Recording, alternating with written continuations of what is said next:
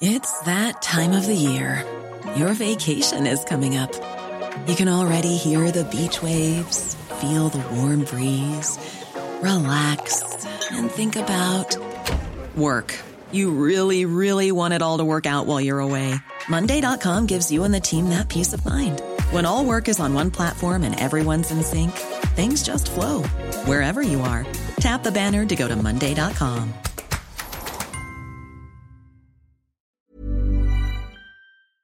Today's episode is presented by Lloyds Banking Group.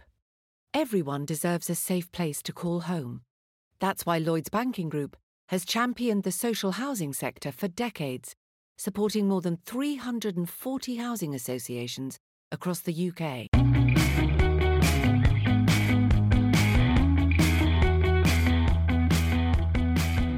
Hey everyone, welcome back to EU Confidential, the #1 EU news and politics podcast. I'm your host, Ryan Heath, the political editor of Politico Europe. The pace just never slows down in European and global politics these days. This week, we've got data and democracy scandals involving Facebook and Cambridge Analytica. We're going to talk about that with Politico's artificial intelligence reporter János Delka, and also with the panel at the end of the show. The panel's going to discuss my new list of the 20 MEPs who matter in 2018. But the list has a twist. We've selected the naughtiest members of the European Parliament, the ones who matter for the wrong reasons, from convicted terrorists to windbags to Holocaust deniers. In the main interview this week, I spoke to Linas Linkevičius, the foreign minister of Lithuania. We spoke in the hours after Vladimir Putin coasting to re-election. Some would say he cheated his way to re-election. But before Jean-Claude Juncker sent a rather extraordinary letter and tweet congratulating Putin, right at the moment when the EU was supposed to be expressing its unreserved solidarity with the United Kingdom over what the UK says was state-sponsored poisoning against civilians. But first up, we talk artificial intelligence with János Delka.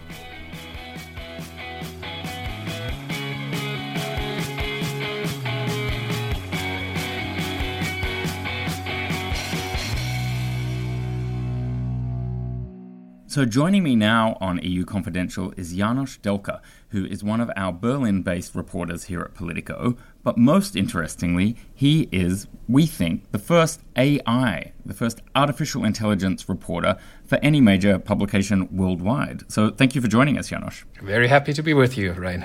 Now, the other reason why we wanted to get you onto the podcast this week is we've just hosted an AI summit here in Brussels, where we got together around about 100 of the world's leading experts and stakeholders when it comes to how our world is going to change, how it's going to revolutionize our economy, how it's going to potentially redefine what it is to be human. And we locked everyone on an island in a park in Brussels, and we've just finished that summit. So, János, I wanted to talk to you a little bit about what your takeaways were from that rather intense gathering of all of these people who are really working at the cutting edge of how this is going to transform our world. Yeah. I think one thing that you could really sort of sense or feel on that island, as you said, is that Europe is really right now in the middle of trying to find its own place or define the role it would like to play when it comes to artificial intelligence and when it comes to the rapid development of AI around the world. Because, often when you read about AI, it's being described as this sort of arms race between the US and China. Europe is kind of forgotten or dismissed, and the landscape is being described as that you have the United States on the one hand, which follows a very business-centered approach, if you will. So AI technology is essentially developing according to what the companies want, what consumers want. You can buy data, and it's a very market force-led approach, if you will. And then on the other side, you have China, which has a government-led approach, where the state is massively investing in AI research and tech, where it's providing companies with data. China has left no doubt that they're pretty serious about it. They said they want to exceed all other nations in AI by 2030. So, these are sort of like the two major players that are always being described. And a lot of people kind of ignore Europe when it comes to AI. And I think, that's interesting because, from what I gathered from all the conversations that I had on that island, is that, Europe isn't willing to follow either of those two approaches that I just described. So either the US approach or the Chinese approach, but, wants to sort of like come up with its own third way, if you will. That's certainly the impression I got as well, and that Japan might be the EU's ally there in having a bit more of a hybrid approach.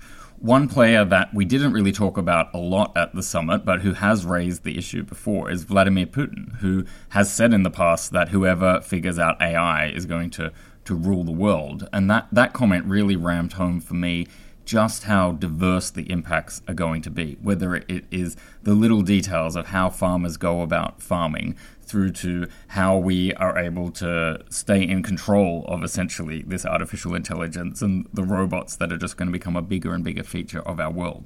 Because when they start learning for themselves and learning from each other, that is potentially an uncontrollable situation.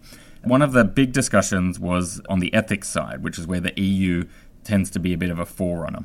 You know, you've seen the EU be very out there and strategic when it comes to things like data privacy. And now I think we're starting to see a little bit of the EU pushing the boundaries when it comes to what should be the social framework for how AI develops. What takeaway did you get from those discussions? I was left with the impression that you could have only a very loose form of governance at the global level, that it would take national or regional bodies to be pioneers in more sophisticated forms of governance, because the level of agreement globally is very thin at the moment. Yeah, I mean, I got a very similar impression to yours. I think, Europe sees its role in sort of, at the forefront of protecting people's privacy and data. Politicians here really want that to be sort of at the center of discussion. There was one that was during a Chatham House rule discussion, but there was one participant who said, we should have some pride in Europe, and we should be, sort of the continent that shapes the values. So really, Europe wants to be kind of the place where ethics are being developed. And what I found quite interesting is obviously, this conference took place as more and more details about the recent Facebook Cambridge Analytica scandal were unfolding. So, we've all heard of the story, private user data from Facebook was being leaked to this political consulting firm, Cambridge Analytica. And this firm was cooperating with the Trump campaign in the US ahead of the 2016 election. You could really feel how those news were fueling backlash among the policymakers there, among academics, and even among some of the business leaders. There was one participant who said, she said, I've always been so tech savvy, but now I would just like to demand all my data back. And, another one said, our governments really now need to take actions. So it could be that these recent revelations are really that kind of eye-opening moment for Europe, that if the continent wants to fulfill this role as a leader in data protection and safety in a future world, where there's much more AI than we have now, then, it needs to be quick. It needs to act now. I wonder if there's also a bit of a rift emerging between the policy making and the political elite and ordinary people.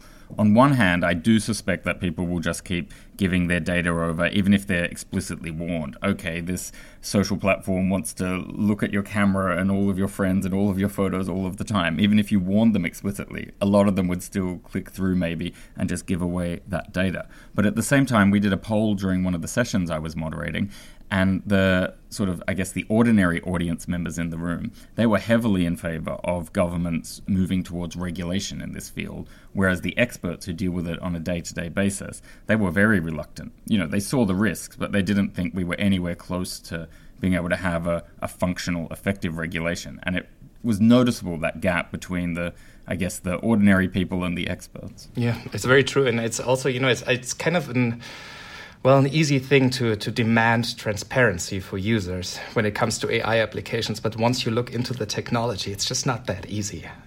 Transparency is kind of difficult to really first of all, to define what does transparency in a context of AI mean? Does it mean sort of revealing your code? Does it mean providing all information about the data you used? What other sort of aspects does it include? So, yeah, I would probably agree with you. There is a certain rift that's sort of starting to become bigger at the moment. Well, the other thing that's going to get bigger is your beat, I think. I don't think we're in any danger of you being out of a job anytime soon, János. Thank you for joining us on EU Confidential. Thank you so much, Rainer. Happy to be there. That was János Delka, Politico's artificial intelligence reporter, and coming up next is Linas Linkevičius, the Foreign Minister of Lithuania.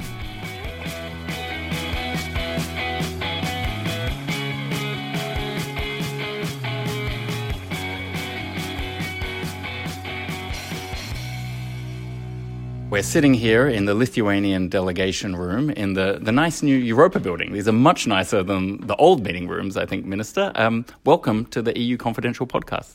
Thank you very much. Pleased to talk to you. Now, first of all, congratulations on the restoration of Lithuanian independence. You're celebrating 100 years of that event this year. How are those celebrations going? I hope we will be celebrating whole year because it's centenary, so many events already took place, also some in Brussels and other capitals. It was really uplifting of all emotional, so to say, feelings. And frankly, during the very day of 100 years, it's 16th of February, I do not remember anything like that in Vilnius. The mood of people, everyone was really from the bottom of the heart celebrating, and optimism was prevailing. So let's hope it will be really the case for our future. I hope so too. One way we might have to bring the mood down a little bit, though, is to mention the Russian elections, and it's the 4th anniversary of the annexation of Crimea, the occupation of Crimea. Do you have any reflections on how Putin has been behaving, both towards Lithuania and more generally towards the European neighborhood? Unfortunately, Russia disregards international law, and also being proud about that. That explains partially why these elections were organized on very date. It's not accidental, definitely. And frankly, it's also testing our resilience, our ability to react, or maybe trying to sell this changed, unforgivable and intolerable situation as a new normal. As new normal because everyone was used to that, same as it was after the war in South Caucasus in 2008. We were reacting very tough way, if you remember, making very good statements, but very soon we got back to business as usual, and that was realized by Russia as lessons learned for the future, with the minimum price, so to say, and damage. So that shouldn't be the case, and we should really be more mature, less naive, and that's also part of the deal. Also, there is a big question what will happen in Russia after elections. I would add also after this football cup, which is probably before that will be nothing special or serious will happen. But this football cup also, in my view, bad idea to have this in Russia. So should we talk about boycotting it or some other form of action? First of all, it shouldn't happen because, in Russia, everything used for politics. If somebody says or think that sport is not politics, art is not politics, in Russia it's wrong. Everything is politics. And, to make Russia proud that being capital of this world religion football, I do not believe it's very, very productive, frankly. But we all wish to have more rapprochement, so to say. But today, unfortunately, we cannot consider Russia as a partner. It's a factor. You should take in waste resources, time, money, and God knows what to achieve because you cannot do anything together today. So that's a problem. And up to Russia, first of all, to change something if Russia wishes to be back to the world arena as a partner. And is the EU, is NATO ready to cope with further Russian aggression? We've seen the battalions, they're forming in the Baltic states, mostly in Estonia, they're physically present. Is that enough, or does the EU and NATO need to do more? Not only Estonia, in all Baltic states, Estonia, Latvia, Lithuania, also Poland, there is so-called enhanced forward presence with framework nations, United States, Canada, United Kingdom, Germany, and Lithuania as a framework nation. So this is very important, and we value that very much, although it's definitely not something terribly big because it's 1,000+ soldiers, again, but this is multinational, very strong response and very strong message outside, inside, and that's exactly what we would like to see in the future. And more to say, this understanding increases. I shouldn't say that we are already there, but it was much better than 5-10 years ago. And every country goes through own experience, basically. This is also important to know. We were talking about these issues endlessly, and that was sometimes ignored, I would say. But now everyone has own, so to say, opinion after events in France during elections, after Netherlands, after MH17, so to say, shutting down, after meddling, and even attempts to make coup in Montenegro, And does it worry you when you see leading politicians in Italy, for example, almost being a cheerleader in a way for President Putin? Well, let's wait. Let's see while they will be able, if they will be able to create a government. We'll see what government will say, because there is electoral mood, and sometimes after elections there's different stands because more information coming, and I hope it will be the case. So let's not prejudge anything. Same as it was, by the way, after elections in states. If you remember, there were calls that now we should be autonomous, because Americans walking away, which is not the case, as we understand, by far nothing to do with that. Let's stay engaged. Let's really learn lessons, which I said not learned to the level which would be expected, and let's not jump to any conclusions. Mm-hmm. We heard some Ukrainian voices in recent days saying it's time to get tough on Europeans like Gerhard Schroeder, the former German chancellor, and the idea that he is almost a lobbyist for Vladimir Putin, or at least elements of the Russian state now. Can you foresee a time, or do you want to see a time, when people like Schroeder go onto a sanctions list? I don't know if their activity will be really detrimental directly. You said almost lobbyist. He's not almost lobbyist, but he's working for that company and earning money, by the way, getting salaries. So it's direct engagement. So those who will really be detrimental in activity, of course, they should be also considered, regardless their nationality or citizenship. Now, on an issue like Brexit, you've just met with Boris Johnson last week. Lithuanians and British people have been quite close in the past. I think you have a reasonably similar mindset to at least some economic issues, for example. How do you see that playing out? Are you hopeful that the UK can maintain close relations with Europe, or is there going to have to be some tough medicine at some point where Britain is told you're not able to cherry pick and we're united as the 27? It's first of all up to UK to choose how far they should go away, and more we talk, more we understand that they do not want to go away totally, and they also value these relations, and I believe this is the case reciprocal way. Talking about citizens, yes, we have big community, one of the largest, 200,000 something Lithuanians live in UK, and I believe some 3 million maybe Europeans. That's amazing. So that's almost 10% of the Lithuanian population. I said big number, so we cannot be ignorant. So we do care. Now I was really recently in London, met many people, opposition, think tanks, economists, and I cannot say that this is united view. Frankly, even those who were pro-Brexiters, so to say, they also recalculating, and not everyone very happy. So it's up to them, first of all, to decide how far they would like to go.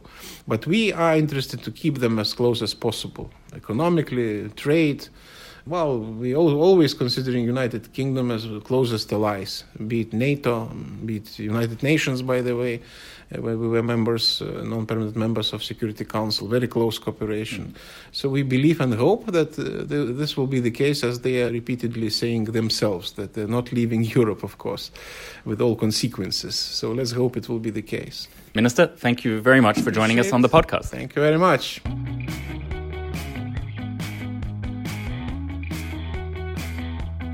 You were listening to Linas Linkevicius, the Foreign Minister of Lithuania.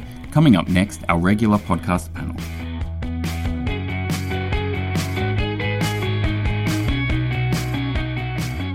Okay, now it is time to welcome back the Brussels Brains Trust. Hi, Alva. Good morning. Hi, Lena. Good morning, Ryan and Alva. We are sweating away here in our little studio in Brussels. It was snowing yesterday. Now the sun is beating down, and we've been trying to air out the studio so we can survive this taping.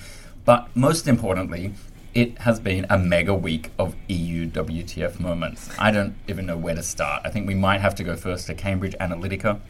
Alexander Nix, the CEO of Cambridge Analytica, was taped by Channel 4 News in the UK talking to a prospective client, who happened to be a journalist from that TV station, talking about how he is used to operating in the shadows, how he would like to have a long-term and secretive relationship, that they do deep digging, that they send people in and out of countries, they ghost in and they ghost out. And then the line that impresses me most is, quote, "These are things that don't necessarily need to be true, as long as they are believed."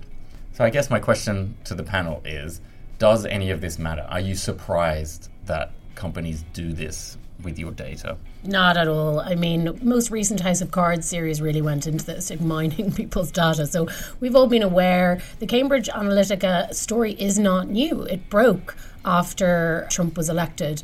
The Channel 4 coverage and kind of reveal of what they've been doing in the shadows is very, very interesting. I am so idiotic that they managed to be ensnared by that. But no, I'm not surprised at all. No one should be. It's like watching the movies. I mean, this is a private matter. It's a human rights issue. And it shouldn't be just like the EU or a commissioner. Of course, it's wonderful that Commissioner Jourová is now in Washington and she's talking to everybody. And yesterday she was talking to the Tech Alliance and investigating the whole situation. But still, isn't it like a human rights thing that it could be adopted by the United Nations? And they have to do something more on a global level because it's not going to stop. It's going to go on. Okay, one more final EU WTF, because Alva pointed out to us that an Irish judge had refused to deport a Polish man back to Poland. There had been some issue there. And she said that it was about all of the changes to rule of law in Poland, the judicial reforms there, where she wasn't willing to have him sent back. And now she has been the victim of a series of hate mail and attacks from Polish politicians who then went on the offensive saying, well, you're a lesbian, how dare you make this judgment? Kind of proves her point about the Polish political elite. It's very interesting. Like that is one of the things that they were criticizing her about. But European lawyers associations have all kind of come to her cause and said, we really shouldn't be targeting any personal things about judges. It should be about the law. So yeah, you're dead right. It does kind of like point to flaws in the system anyway. And the fact that the Polish media, like, they really had headlines like lesbian judge does this, and yeah, it was very strange. But I just wanted to nominate that because I thought, hilarious, aren't they proving the point? Yeah. Indeed.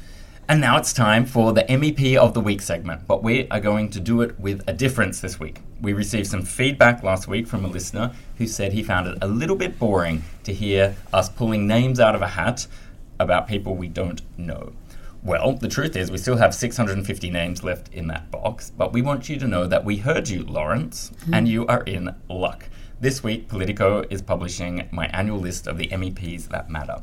And this year, we've added a little twist. Instead of just listing the 40 most influential MEPs overall, we're publishing 20 MEPs who matter for the wrong reasons.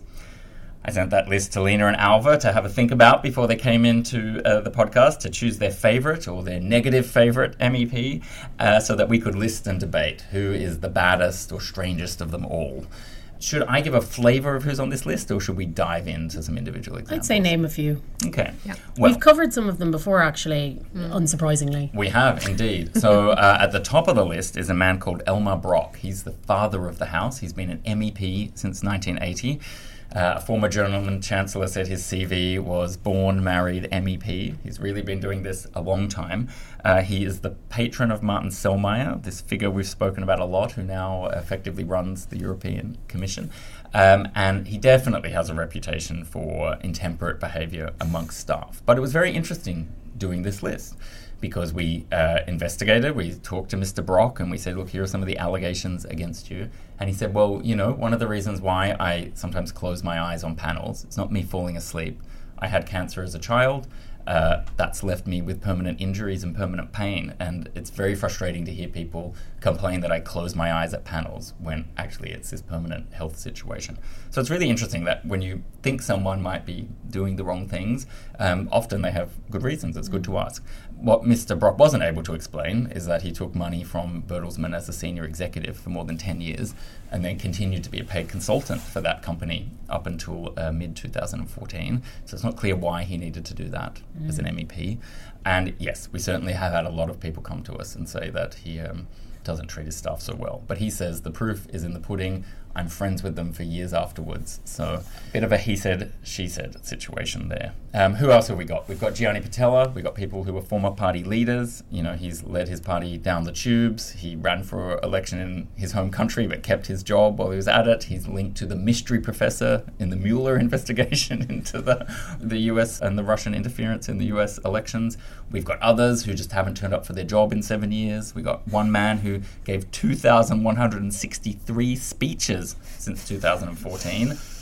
I don't think anyone remembers any of them. So it's a cast of characters in this list. Who did you ladies think were the most interesting? I chose Bruno Gollnisch, who is Le Pen's right-hand man. He's been in the Front National for a long time. He's just been re-elected to whatever their leadership council is. And he's a very interesting individual. I had a look at some of the speeches he'd made and some of the resolutions he'd brought. Some of them are like questioning the EU on why they're so concerned about LGBTI rights. And I think one of the most interesting things, he's an academic and he's worked in this very famous university in Lyon. And they're famous for thoughts around Holocaust denial. He has also allegedly denied the Holocaust. And yeah, I think one of the most interesting things that I found out about him is that he is really, really into Japan, a known xenophobe. One of his academic credentials is that he's into Japanese literature and he's married to a Japanese woman. So it's weird the way you always kind of find out very unlikely things about these MEPs once you dig a little bit deeper.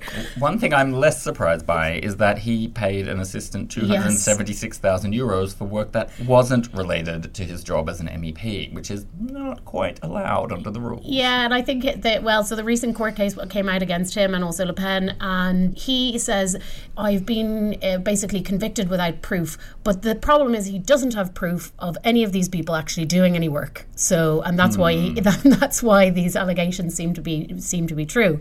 So yeah, he's an interesting man and one of the more colourful fellows in the Parliament. Now, Lena, did you choose Algirdas Saudargas from Lithuania and his 17 assistants, or did you choose somebody else to discuss? 17 assistants. And it was like, what do they even do? What is there, a flower waterer and it's like a coffee preparer? A hairbrusher. Yeah. And a hairdresser. Yeah, a hairdresser to hairdresser. And they don't even do the payroll. There's 2 other companies are employed to do the payroll. Interesting. Actually, I chose Martina Anderson. Okay. From the political group European United Left, Nordic Green Left. She's from the United Kingdom. She's Irish. She's 55 years old. And guess why I chose her? Well, I know Not because why. she's Irish. I know why. She's She's convicted of terrorism. Yeah. Exactly. And she served 13 years in prison for Irish Republican Army activities until she was released with a Good Friday Agreement. Why I chose her is because it's a great message of peace and how Europeans come together, and that she is part of the European project, even though with her past, the prison, all the attempts she tried or she planned to terminate lives of others that she doesn't agree with and defend her beliefs, and yet she molded over the years, and there was another chance and another plan and project to work on, and that is beautiful message to give to the world. Where I come from, these things, they don't happen. We never forgive, we never forget. And if you have something you disagreed with your system or with your government, and you're just out and forever. They will. There is no this homogeneous forgiveness to come back, and that's why I chose her. Yeah, I'm torn on this one. We should, at one level, be encouraging it. It's great. Like, people should transform from terrible personas into something nice. And then I think she's also very controversial because she hasn't really actually directly apologized for her activities. Yeah, I mean, from an Irish perspective, a lot of people who are in the political leadership in Sinn Féin also haven't apologised in that way. They don't feel like they have anything to apologise for. I'm not saying at all that I endorse that, but I have been to events where, particularly when I worked in mental health, she was a very strong advocate on disability rights and mental health, and she's very active in the Parliament. And in a way, she served her time, and now she's coming back and representing Northern Ireland quite well. So yeah, I think she's an interesting figure, I think, and really kind of speaks to some of the success of the peace process in Ireland.